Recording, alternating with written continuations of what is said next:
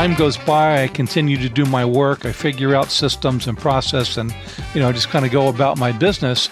And then all of a sudden, this movement starts called sales enablement. And I see some of the same things happening.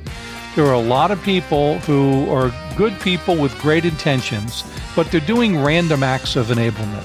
And very often, frankly, they're limited sometimes by the leadership in their organization who don't really understand how do you drive organizational performance. So having some of the same struggles as the early training in organizational performance practitioners were.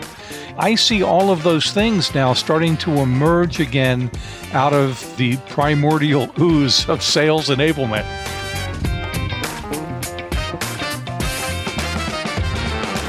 Hi, friends. Welcome to the Sales Enablement Podcast. I'm your host, Andy Paul. That was Mike Kunkel. Mike is Vice President of Sales Effectiveness Services for Sparks IQ and author of the new book titled The Building Blocks of Sales Enablement. In his book, Mike spells out a comprehensive framework for sales enablement as a strategic element of any organization's sales success. So we talk about the type of support that sales enablement needs from the C-level to effectively do its job. We also get into the skills that someone needs to develop in order to be effective in a sales enablement role. What's the career path like? What do you need to learn? Then Mike and I dig into some of the 12 building blocks of success for sales enablement that he lays out in his new book, including buyer acumen, buyer engagement content, sales hiring, sales training, and sales coaching. So it's a fascinating discussion. We get into all of this and much, much more. However, before we get to Mike, I want to remind you to subscribe to this podcast wherever you listen to it. And if you subscribe, we'd certainly appreciate it if you could leave us a review and give us your feedback about how we're doing. So thank you. All right, let's jump into it. Mike, welcome back to the show. Hey, Andy. I am glad to be here. Thanks for having me. Yeah, my pleasure. It's been a while since we actually spoke, as opposed to just exchanging messages on LinkedIn. So what's new with you? Well, where to start? We have at Sparks IQ launched Modern Sales Foundations, Sales Coaching Excellence, both of which are my content, although I co-authored Modern Sales Foundations with Doug Wyatt. Personally, just moved to New Hampshire up from Massachusetts. So we are in a rural community for the first time in my life. I've got well water and a septic tank and and apparently a backyard that's going to be visited at some point by black bears and deer. Oh, really? So we're sort of excited about all of that. And man, I tell you, Andy, you could hear a pin drop here sometimes. It is so quiet. So it's a really great place. We feel very grateful coming off of Thanksgiving. Right. And looking forward to living here in New Hampshire now. Yeah, I think that'd be too quiet for me. As somebody who I share time between Manhattan and San Diego, and both big cities. I live in the heart of Manhattan and the heart of downtown San Diego. On a busy street, it's like, I don't know what I'd do with peace and quiet. I mean, my wife and I, a couple of years ago, went upstate New York and stayed at this lodge out in the middle of nowhere and up in the Adirondacks. And I was like, yeah, is it too quiet at night? The silence, clearly the silence was deafening. That's for us. It was like, oh my gosh, we're so accustomed to going to sleep to, the rhythm of the city. It's like when nothing's going on, it was a little intimidating. Yeah, it can be unnerving. And then when it's typically that quiet, it's like you hear every noise. So it's wait, what was that? The bear. It's pretty funny. Yeah, bear. Yeah. Well, we're hoping for those, but we're not trying to attract them either. But it'd be cool to see a black bear from a distance, let's say. Yeah. I mean, do you have like dogs or anything? Three. And my dachshund is, thinks he's a black bear. So, we have to keep him leashed in the backyard just in case. He's bait, I think is what the bear thinks. Well, it's fine. I just saw this video, social media somewhere about a black bear that was on a fence between two properties and was sort of a person's dog was barking at it too close, and some woman ran into the frame and pushed the bear off the fence. I mean, it's like, wow, don't do that. No, I won't. I won't plan to do that. Although my favorite bear video, I have to say, is the one where the bear is walking down the road and there is a tipped-over orange traffic cone, and the bear stops, stands it up, and goes on his way. It's absolutely hilarious. I'll have to try to check that out. All right. Well, one of your new things is you've written a new book, The Building Blocks of Sales Enablement. I have done that. Yes. Yeah. So what was the impetus to write the book, and why now? Well, it's a good question, especially with all of the new terms and names being thrown about. And I really had to think about, do I want to publish something right now with the term sales enablement, with revenue enablement and commercial excellence and all of that? But Andy, as you know, the stuff that I do and that we talk about, this stuff has been around since the dawn of time. Right? It's repackaged. It's a little different. Right. I love the cross-functional collaboration aspect of sales enablement, but the work that sales enablers are doing today, I actually started probably in 1994 and accelerated a bit around 2003. Mm-hmm. But I was working cross-functionally between, marketing departments and product development, and obviously the sales team and sales operations, and just trying to find all the performance levers and ways that we could help our sales force be more effective. Mm-hmm. And so then I saw this interesting thing happen. I started out in training or sales training. Right. And then this term came along, performance consulting. And then I tapped into something that they were calling human performance technology, or HPT. Basically, these are sort of flavors of organization development and organization design and behavioral performance. And you can get degrees in a lot of these things, right? But if you talk to most sales professionals, most of them aren't really tuned in to OE or HPT or OD or change management or those things. So these things have been around in the periphery, and all of a sudden, in the training field, performance consulting happened, and I thought, holy cow, this is phenomenal. We are now going to take a performance orientation to training. This is exciting. And I attended some of the first workshops that were delivered in this, and I read all the books, and I got all excited. And then, here we are, 20 years later, and performance consulting really never took a complete foothold in training and development. So time goes by, I continue to do my work, I figure out systems and process, and just kind of go about my business. And then all of a sudden, this movement starts called sales enablement.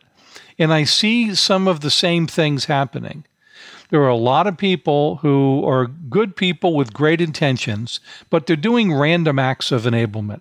And very often, frankly, they're limited sometimes by the leadership in their organization who don't really understand how do you drive organizational performance. So having some of the same struggles as the early training and organizational performance practitioners were. And I see performance consulting in all of its diagnose first, then prescribe, and let's figure out all of the elements that will help us move the needle and get those in alignment. Let's apply systems thinking.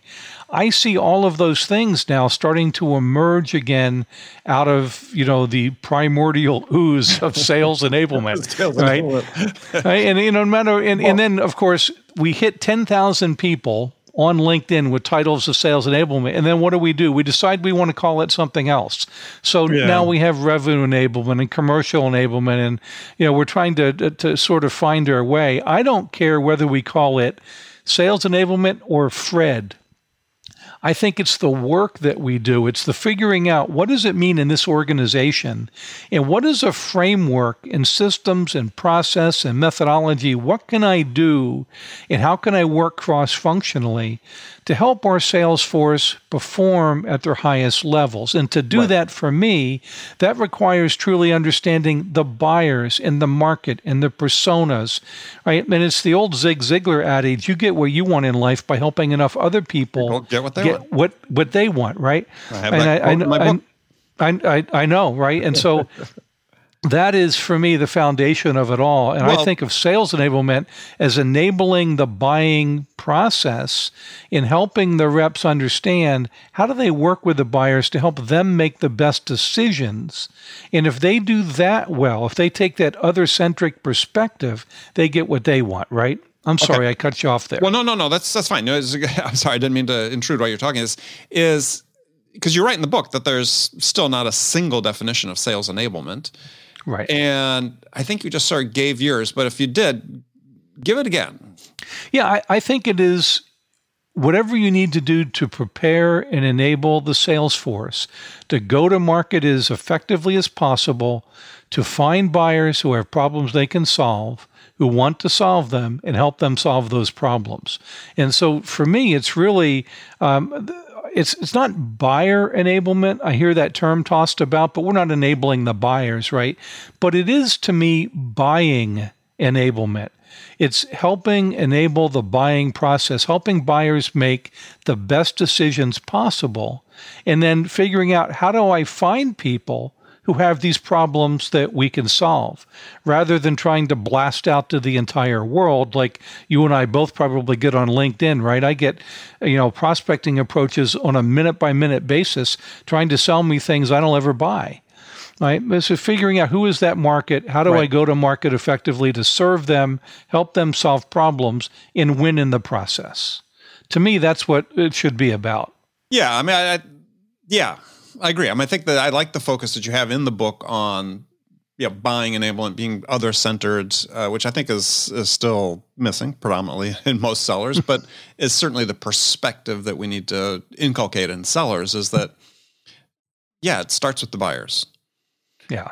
And so, you lay out in the book, this framework, I'll call it, but a systems approach to sales enablement. You have 12 building blocks of those. And I'm going to dig into a little deeper. I want to a little bit later, but just wanted to sort of ask you, are they laid out in any sort of priority?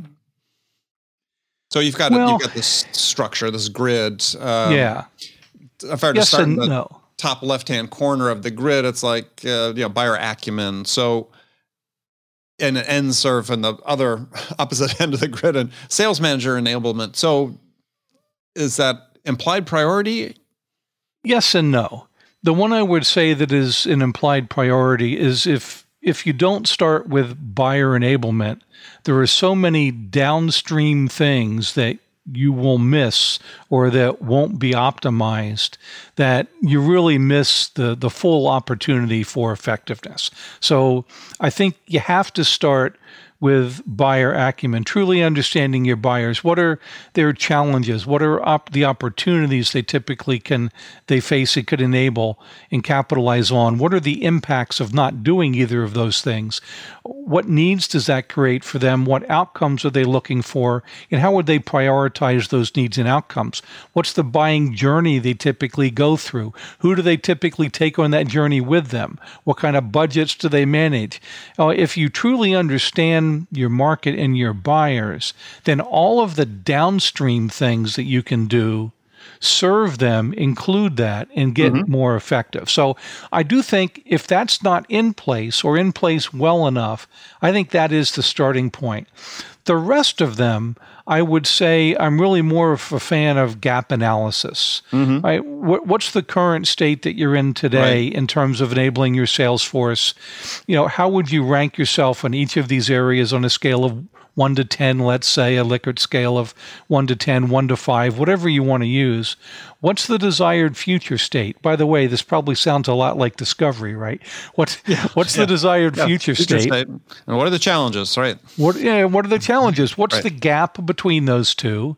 And as best you can estimate, what's the impact analysis of moving to the desired future state block by block? And then you can start to prioritize, well, we're okay with sales training today, but the problem is we're not coaching to follow up to it. So we have a bigger gap in coaching.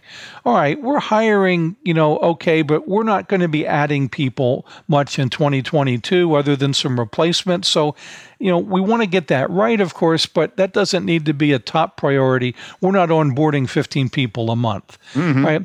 We have a process in place, but man, our methodology is all over the board. So if we want to speak a common language and start to go to market the same way, maybe methodology is a little higher in the priority list. And all of that really should be tying back to what are the strategic objectives for the sales organization for the year, and what do the senior leaders want to accomplish, and then in addition to figuring out what you've got and what you don't and where the gaps are, you can start to prioritize based on which ones are going to best help the organization move forward toward the desired future state, the metrics that matter most, and those strategic objectives that senior leadership has set. That's when you start to earn that seat at the table, I think, and become one of the players that's helping move the organization forward. In terms of sales enablement, having a seat at the table, yeah. Right. So, yes. But let's talk about that, because what you lay out is, so you got these 12 building blocks, and I'll just go through them quickly. It's buyer acumen, buyer engagement content, sales support content, sales hiring, sales training, sales coaching, sales process, sales methodology, which you referred to, sales analytics and metrics, sales technology and tools, sales compensation and recognition, sales manager enablement. That's number 12. So we'll come back and touch on some of these later, but this is this comprehensive framework or systems approach, as you talk about in the book. I mean, it speaks to, this really requires sort of a commitment to sales enablement as a strategic function within an organization at a senior level to really pull this off.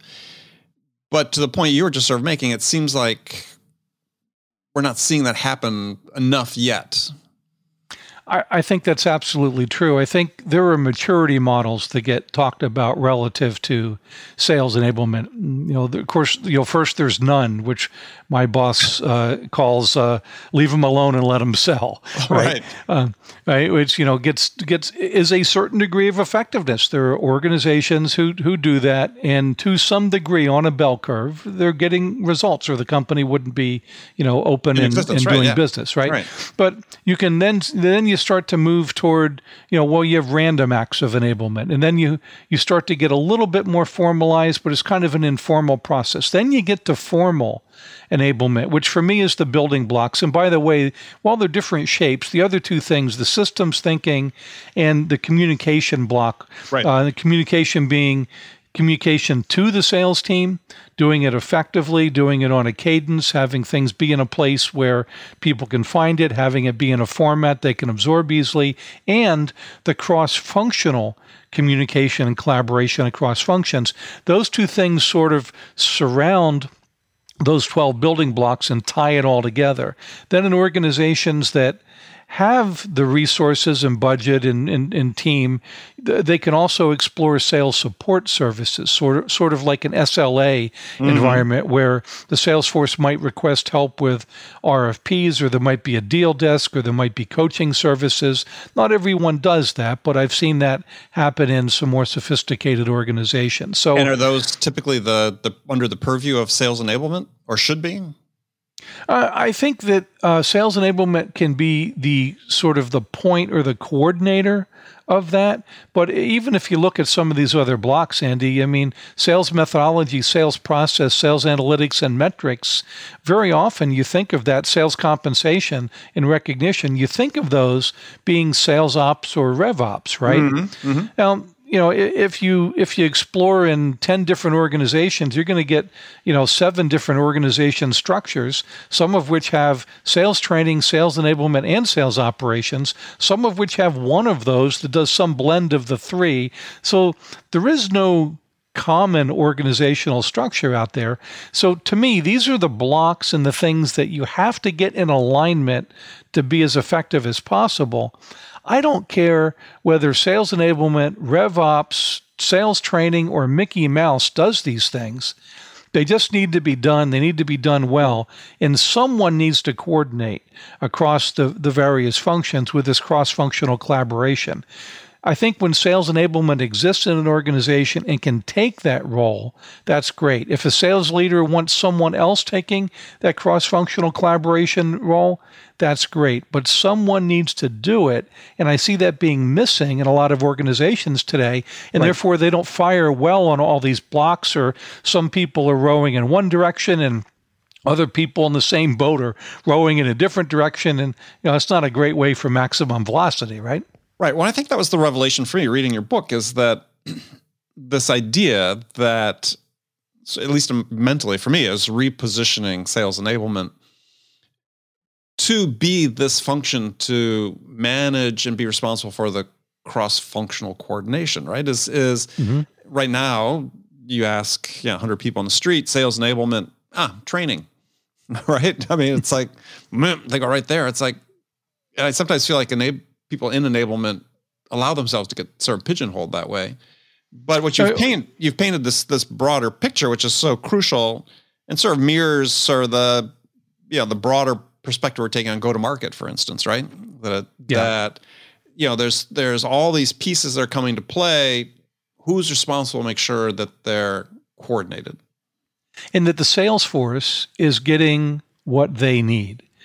Because today we know, based on a bunch of different studies and surveys, somewhere between 59 and 66% of marketing content doesn't get used by the sales force. Right. And that's kind of like one of these dog head tilt moments. It's like, what?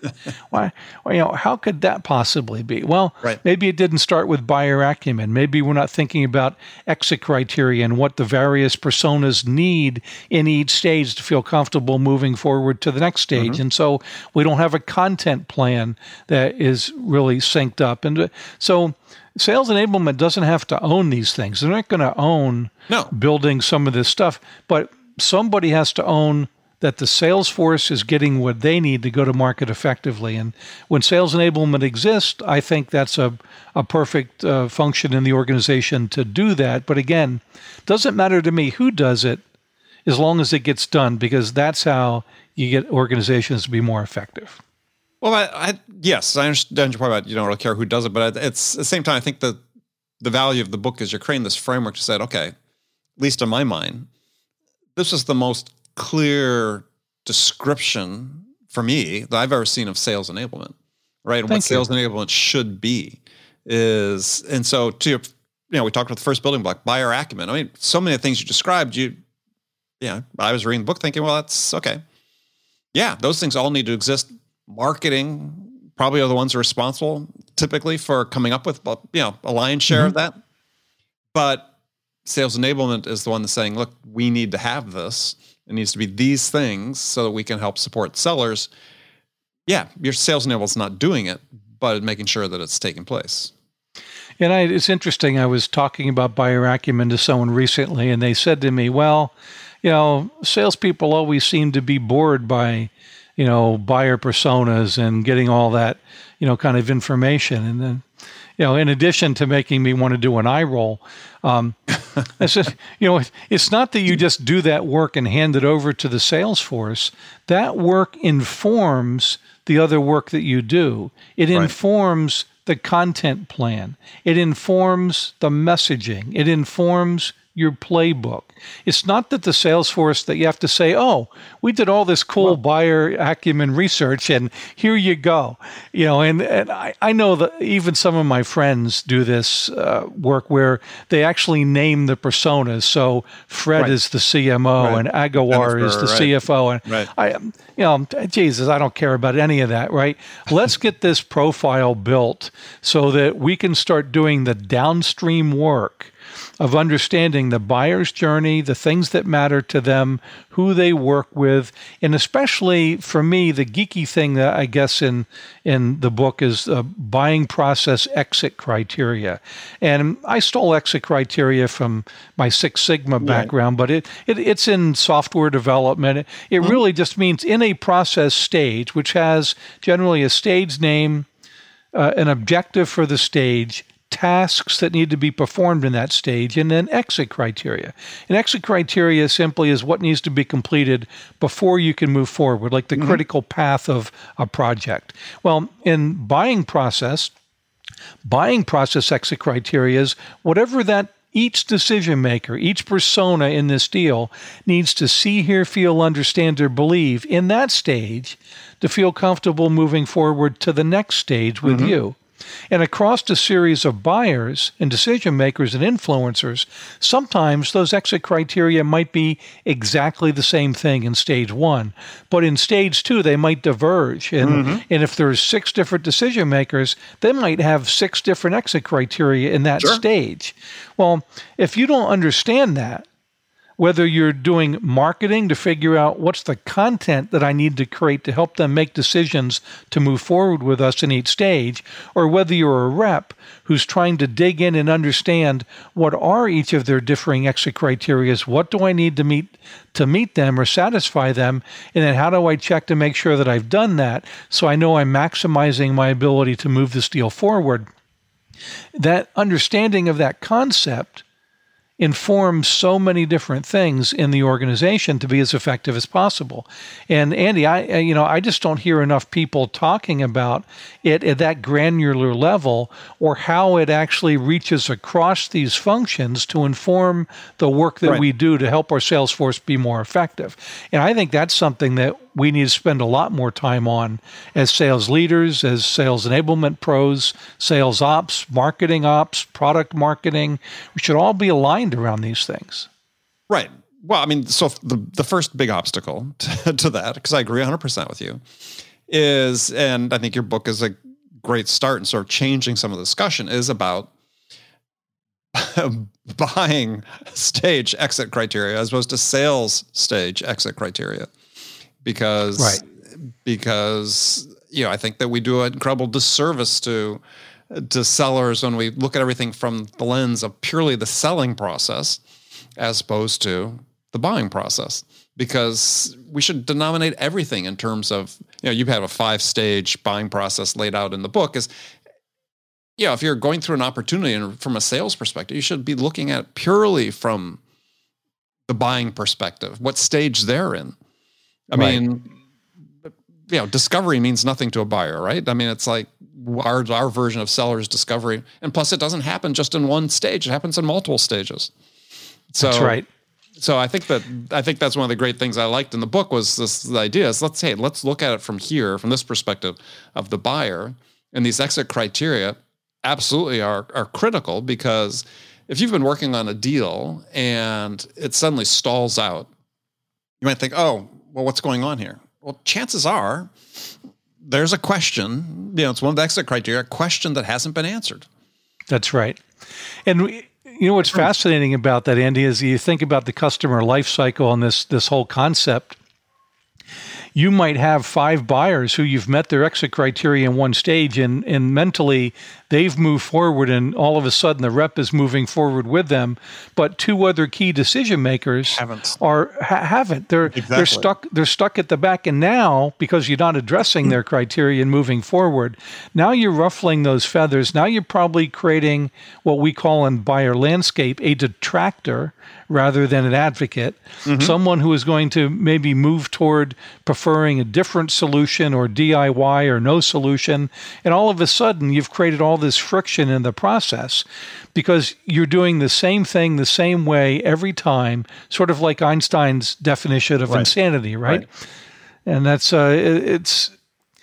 to me what makes the complex sale complex, but it's also the solution to navigating a complex sale. And look, I didn't make this stuff up. I learned this stuff from observing top performers in multiple companies over many years. This is the stuff that they do that they couldn't say the word. They couldn't say to you, "Oh yeah, I'm capturing the exit criteria." Right? No, I didn't look at it that way. I mean, what I knew was to this point is I remember reading early in my sales career. I read this research paper about how change management and how people adopt change, and the thing that stuck with me was that people, they define stages, and people won't move from one stage to the next until their questions are answered that they have in that stage. And so for me, that was like an early light bulb. Even this was like, 3 or 4 years into my career. It's like, oh, so that's what's happening. This is why these deals aren't moving forward. I get it. And when you have that framework to look at it, it makes all the difference.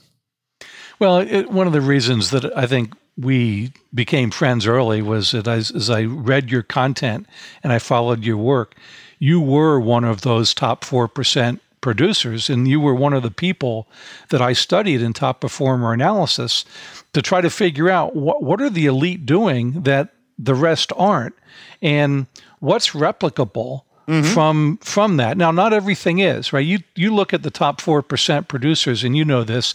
Sometimes they're doing stuff you just can't replicate across an organization. Right. It's right? personal. But they are doing some things. And I've been talking more lately about the concept of progressive stages of activity, where if you're performing at this level here today, a little bit lower level, there may be certain things that you need to do at that level.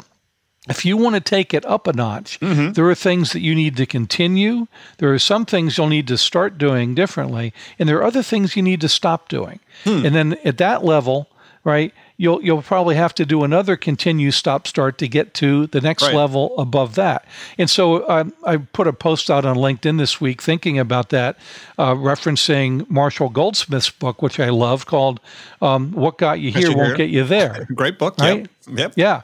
Right. And so it's that same concept. And I don't think we think nearly enough about that, because we'll just take the best practices and we'll cram them into an onboarding program, rather than figuring out what does this new person need to do to get running, to get up and running as quickly as possible, as effectively as possible. Okay, now we got them there. What do they need to start doing differently to get to the next tier? And what do they need to start doing differently to get to the next tier? And we don't think about human performance that way in organizations, but that's what it really requires if you want to orchestrate it. Well, and I think you identify such a critical point, and not to digress too much, but is that we don't challenge sort of these closely held beliefs frequently enough, right?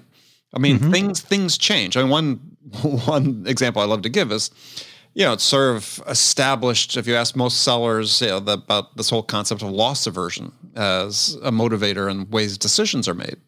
And it's been sort of accepted, a canon, if you will, within behavioral science and so on. But then just in the last couple of years, there have been papers coming out saying, actually loss aversion is not a thing. It's like, and it's based on new research and new science. And it's like, okay, well, we need to update what we think then. If that's no longer the case, what's that mean for us, right? I mean, that's one example. There's all sorts of things. I mean, there's been work in new brain science with, EQ. It's different than what we think. It's still important, but the way we think about it, how it happens, is not the way it actually happens. So how do we you just triggered the saw. It's like, there's so many things that we sort of ingrained beliefs. We just need to update our thinking. This progressive change that you talk about.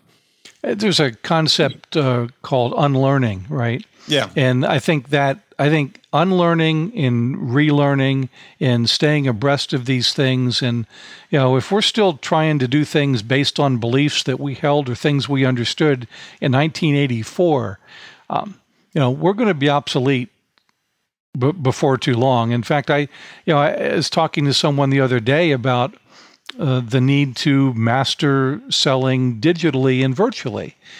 And, that need has been around for a long time. And someone else was talking about 1880s, I think. But yeah, right. Someone else was talking about changing buyer behavior and how that's evolving. And when I was at Richardson, we were talking about changing buyer behavior in 2013. The thing that happened is we had an external event with the pandemic that suddenly forced us into doing things radically differently than we were. And now that's accelerated and probably not going back anytime soon to the way things were. Whatever the new normal is, it's going to include some different version of digital selling and et cetera. Right. And now buying behavior is is still evolving, but, buyers wanted to research on their own previously.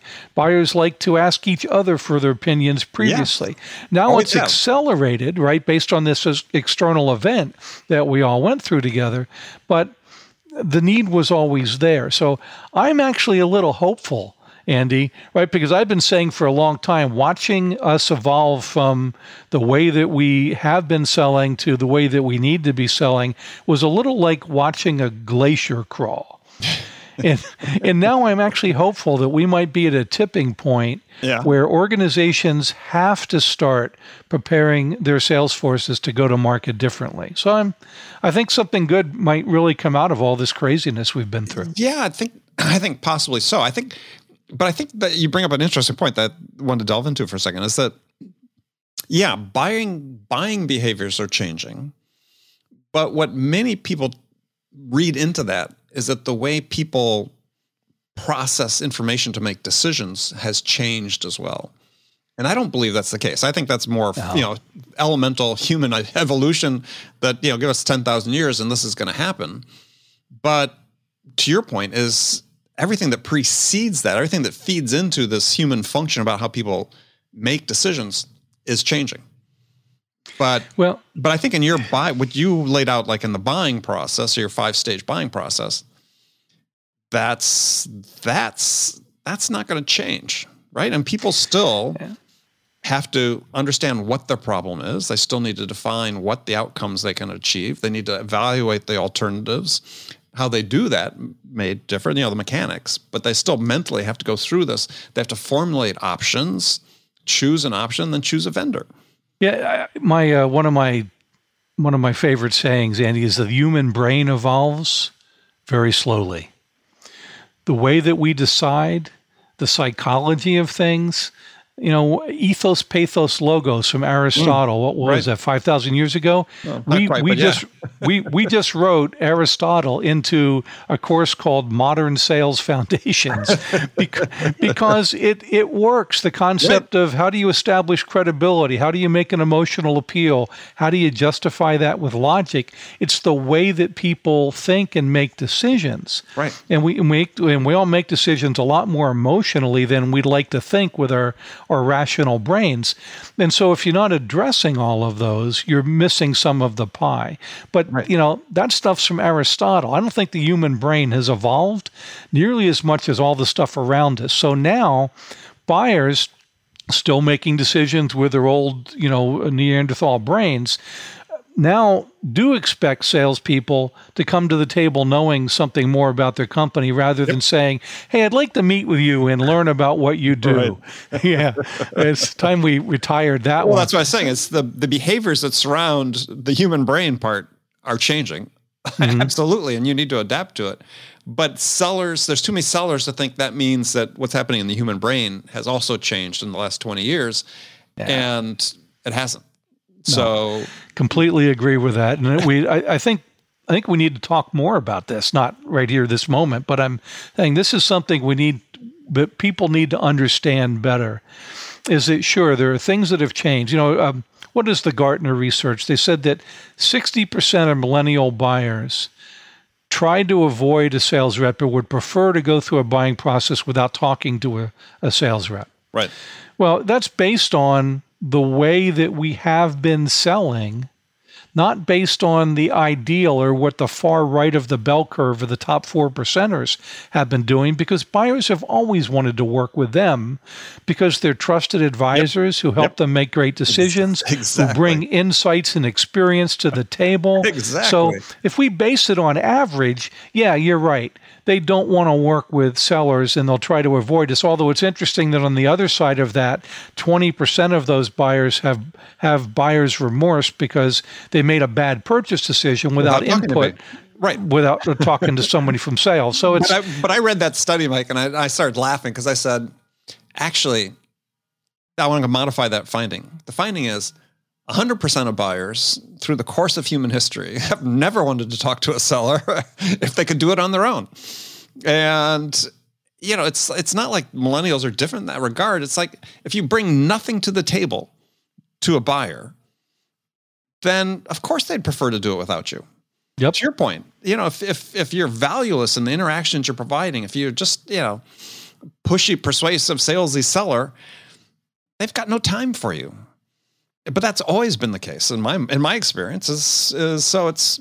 Yeah, same here, right? And I think of people like you, like Brock, like Iannarino, like Charlie Green with the trust work. Right, Mac Hannon in consultative selling. By the way, what is that? 51 years ago that Mac published his first version of that. Yeah.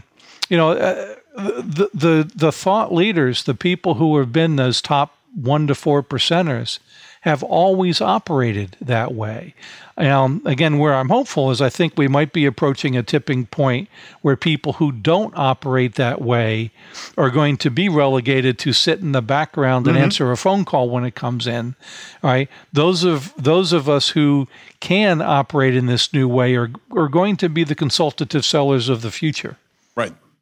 No, I agree 100%. I mean, I just always sort of, I don't know, somewhat bemused by some of these, studies that come out that, paint things as being so different. And it's like, it's not really that different than the way people have been thinking for a long time. Like this thing about the buyers, or to your point earlier about virtual selling, as I like to joke, the virtual selling started when the telephone was invented. And I spent most of my career virtual selling. I do think there's some things that you can do backstage, as Allego calls it, right? You have to understand, look at the webcam to make eye contact. Great book, by the way. Right. Yeah. I love that book, Mastering Virtual Selling. A lot of good stuff that you can do. You have to understand how to use a virtual whiteboard today.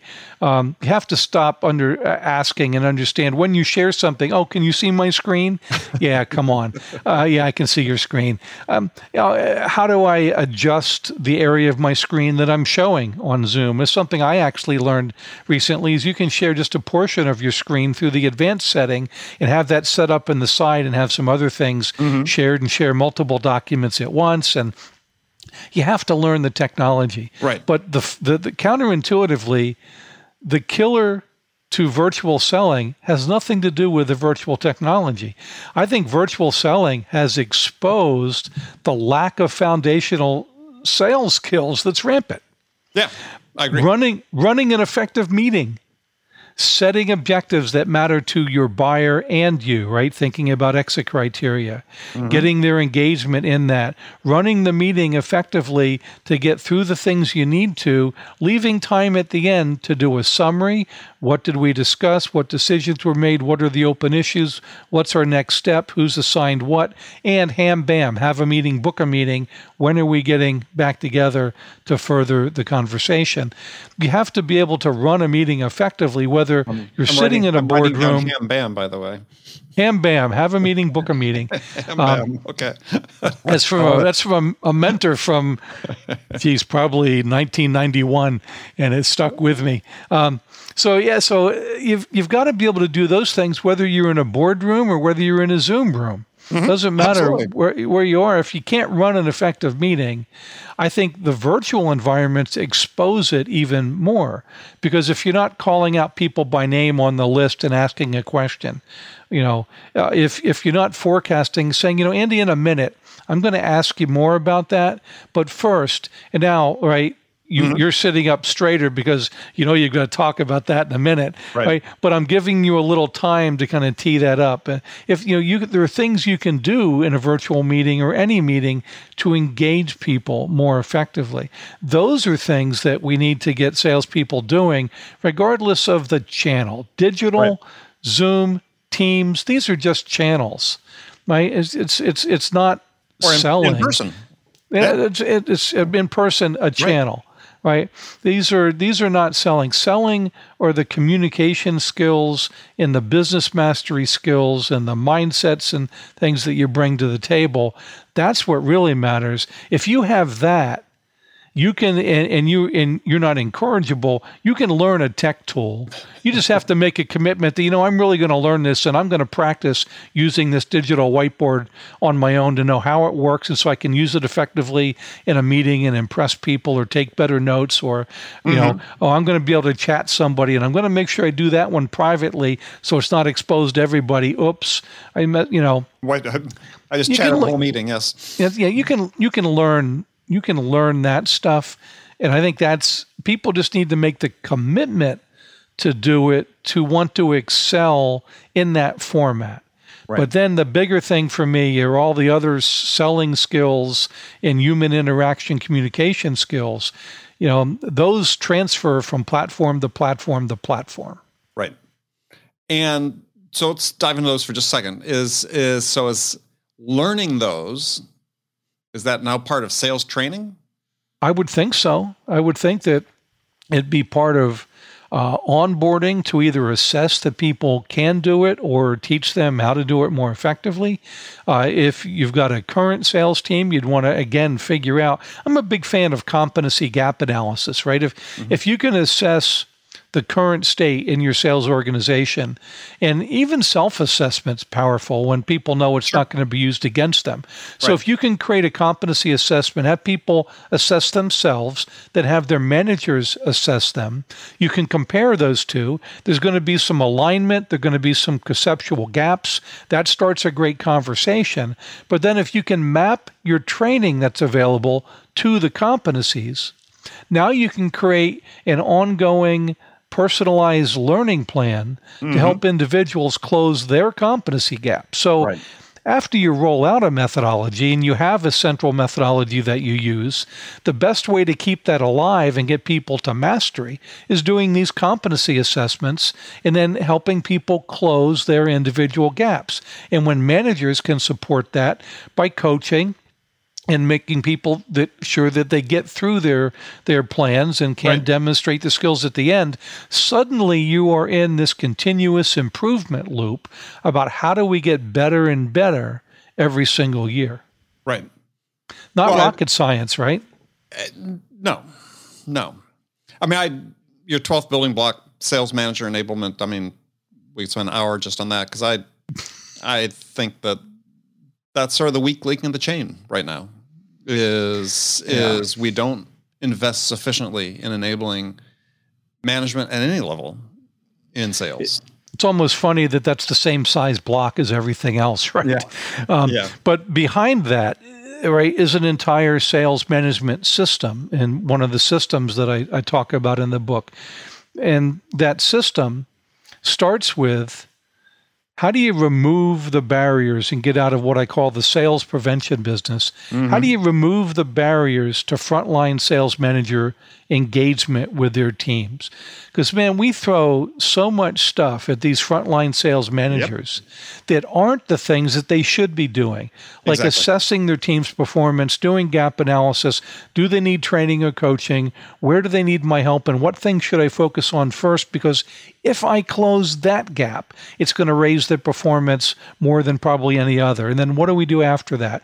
And then how do I observe them, coach them, provide feedback, field train, whatever it is that they need to get to their next level of performance? How is it that we have an entire force of field sales managers and they're not doing that stuff as their priority job? I don't get it.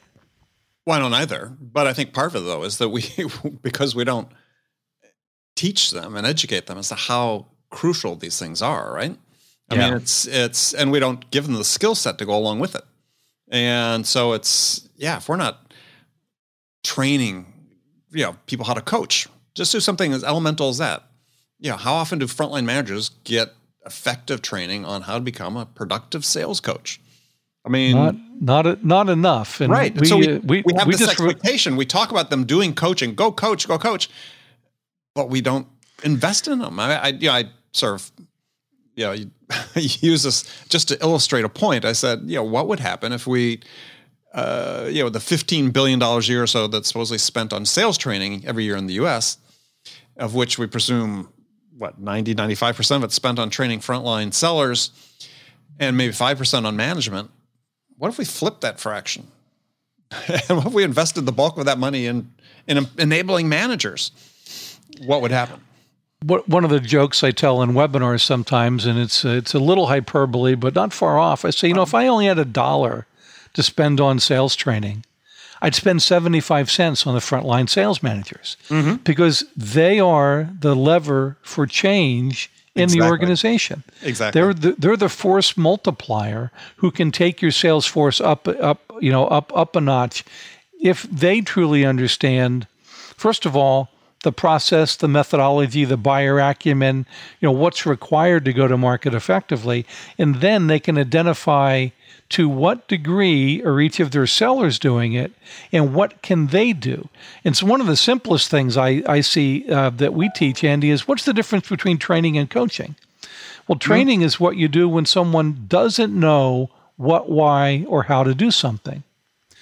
If they know what, why, and how, but just need to get better at it, then you want to start to coach them. And coaching is interactive, it's engaging, it's led by questions, it's facilitation. Yep. Sure, you're sometimes providing feedback. Sure, you're sometimes adding your perspective, but you're pulling it out of them and helping them develop. If they don't know any of that stuff, then they need to be trained first. Right. Teach them what, why, and how. And that simple thing that we teach in Sales Coaching Excellence, sometimes I've had managers go, wow, I wish somebody had said that to me 20 years ago, because they just keep doing the same thing over and over, like, keep training them or keep giving them feedback. I remember joining one organization whose concept of performance management was if the rep missed, they were all distributed across the country. If the rep missed their goal for that month, they got a FedEx letter that said, you missed your goal for this month. Next month, the expectation is this. If you don't achieve that, you'll be written up.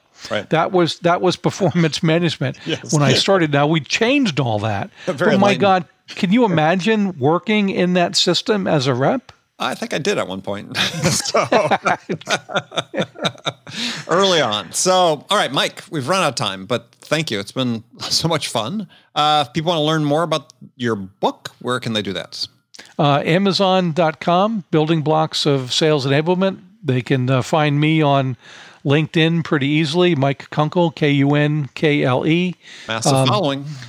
Yeah, reach out. Anybody who's listening to Andy is a friend of mine. Reach out, get connected. I'm on Twitter at Mike_Kunkel.